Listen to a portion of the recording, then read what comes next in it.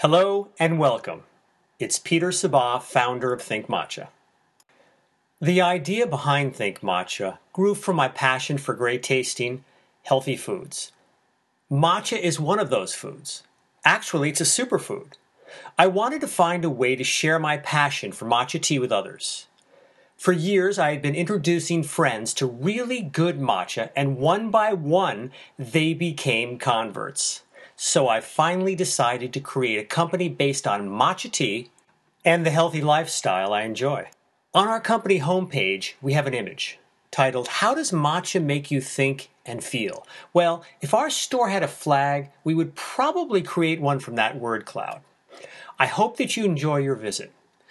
If you are new to matcha, explore different grade levels to make sure you have the one that suits your personal palate. Our website has lots of matcha buyer guidelines to help you determine how to choose a quality matcha. One thing that people don't generally realize is that it's really important to keep matcha airtight and refrigerate it to preserve its freshness and taste. If you have any questions about buying matcha tea, you should feel free to contact us. Enjoy.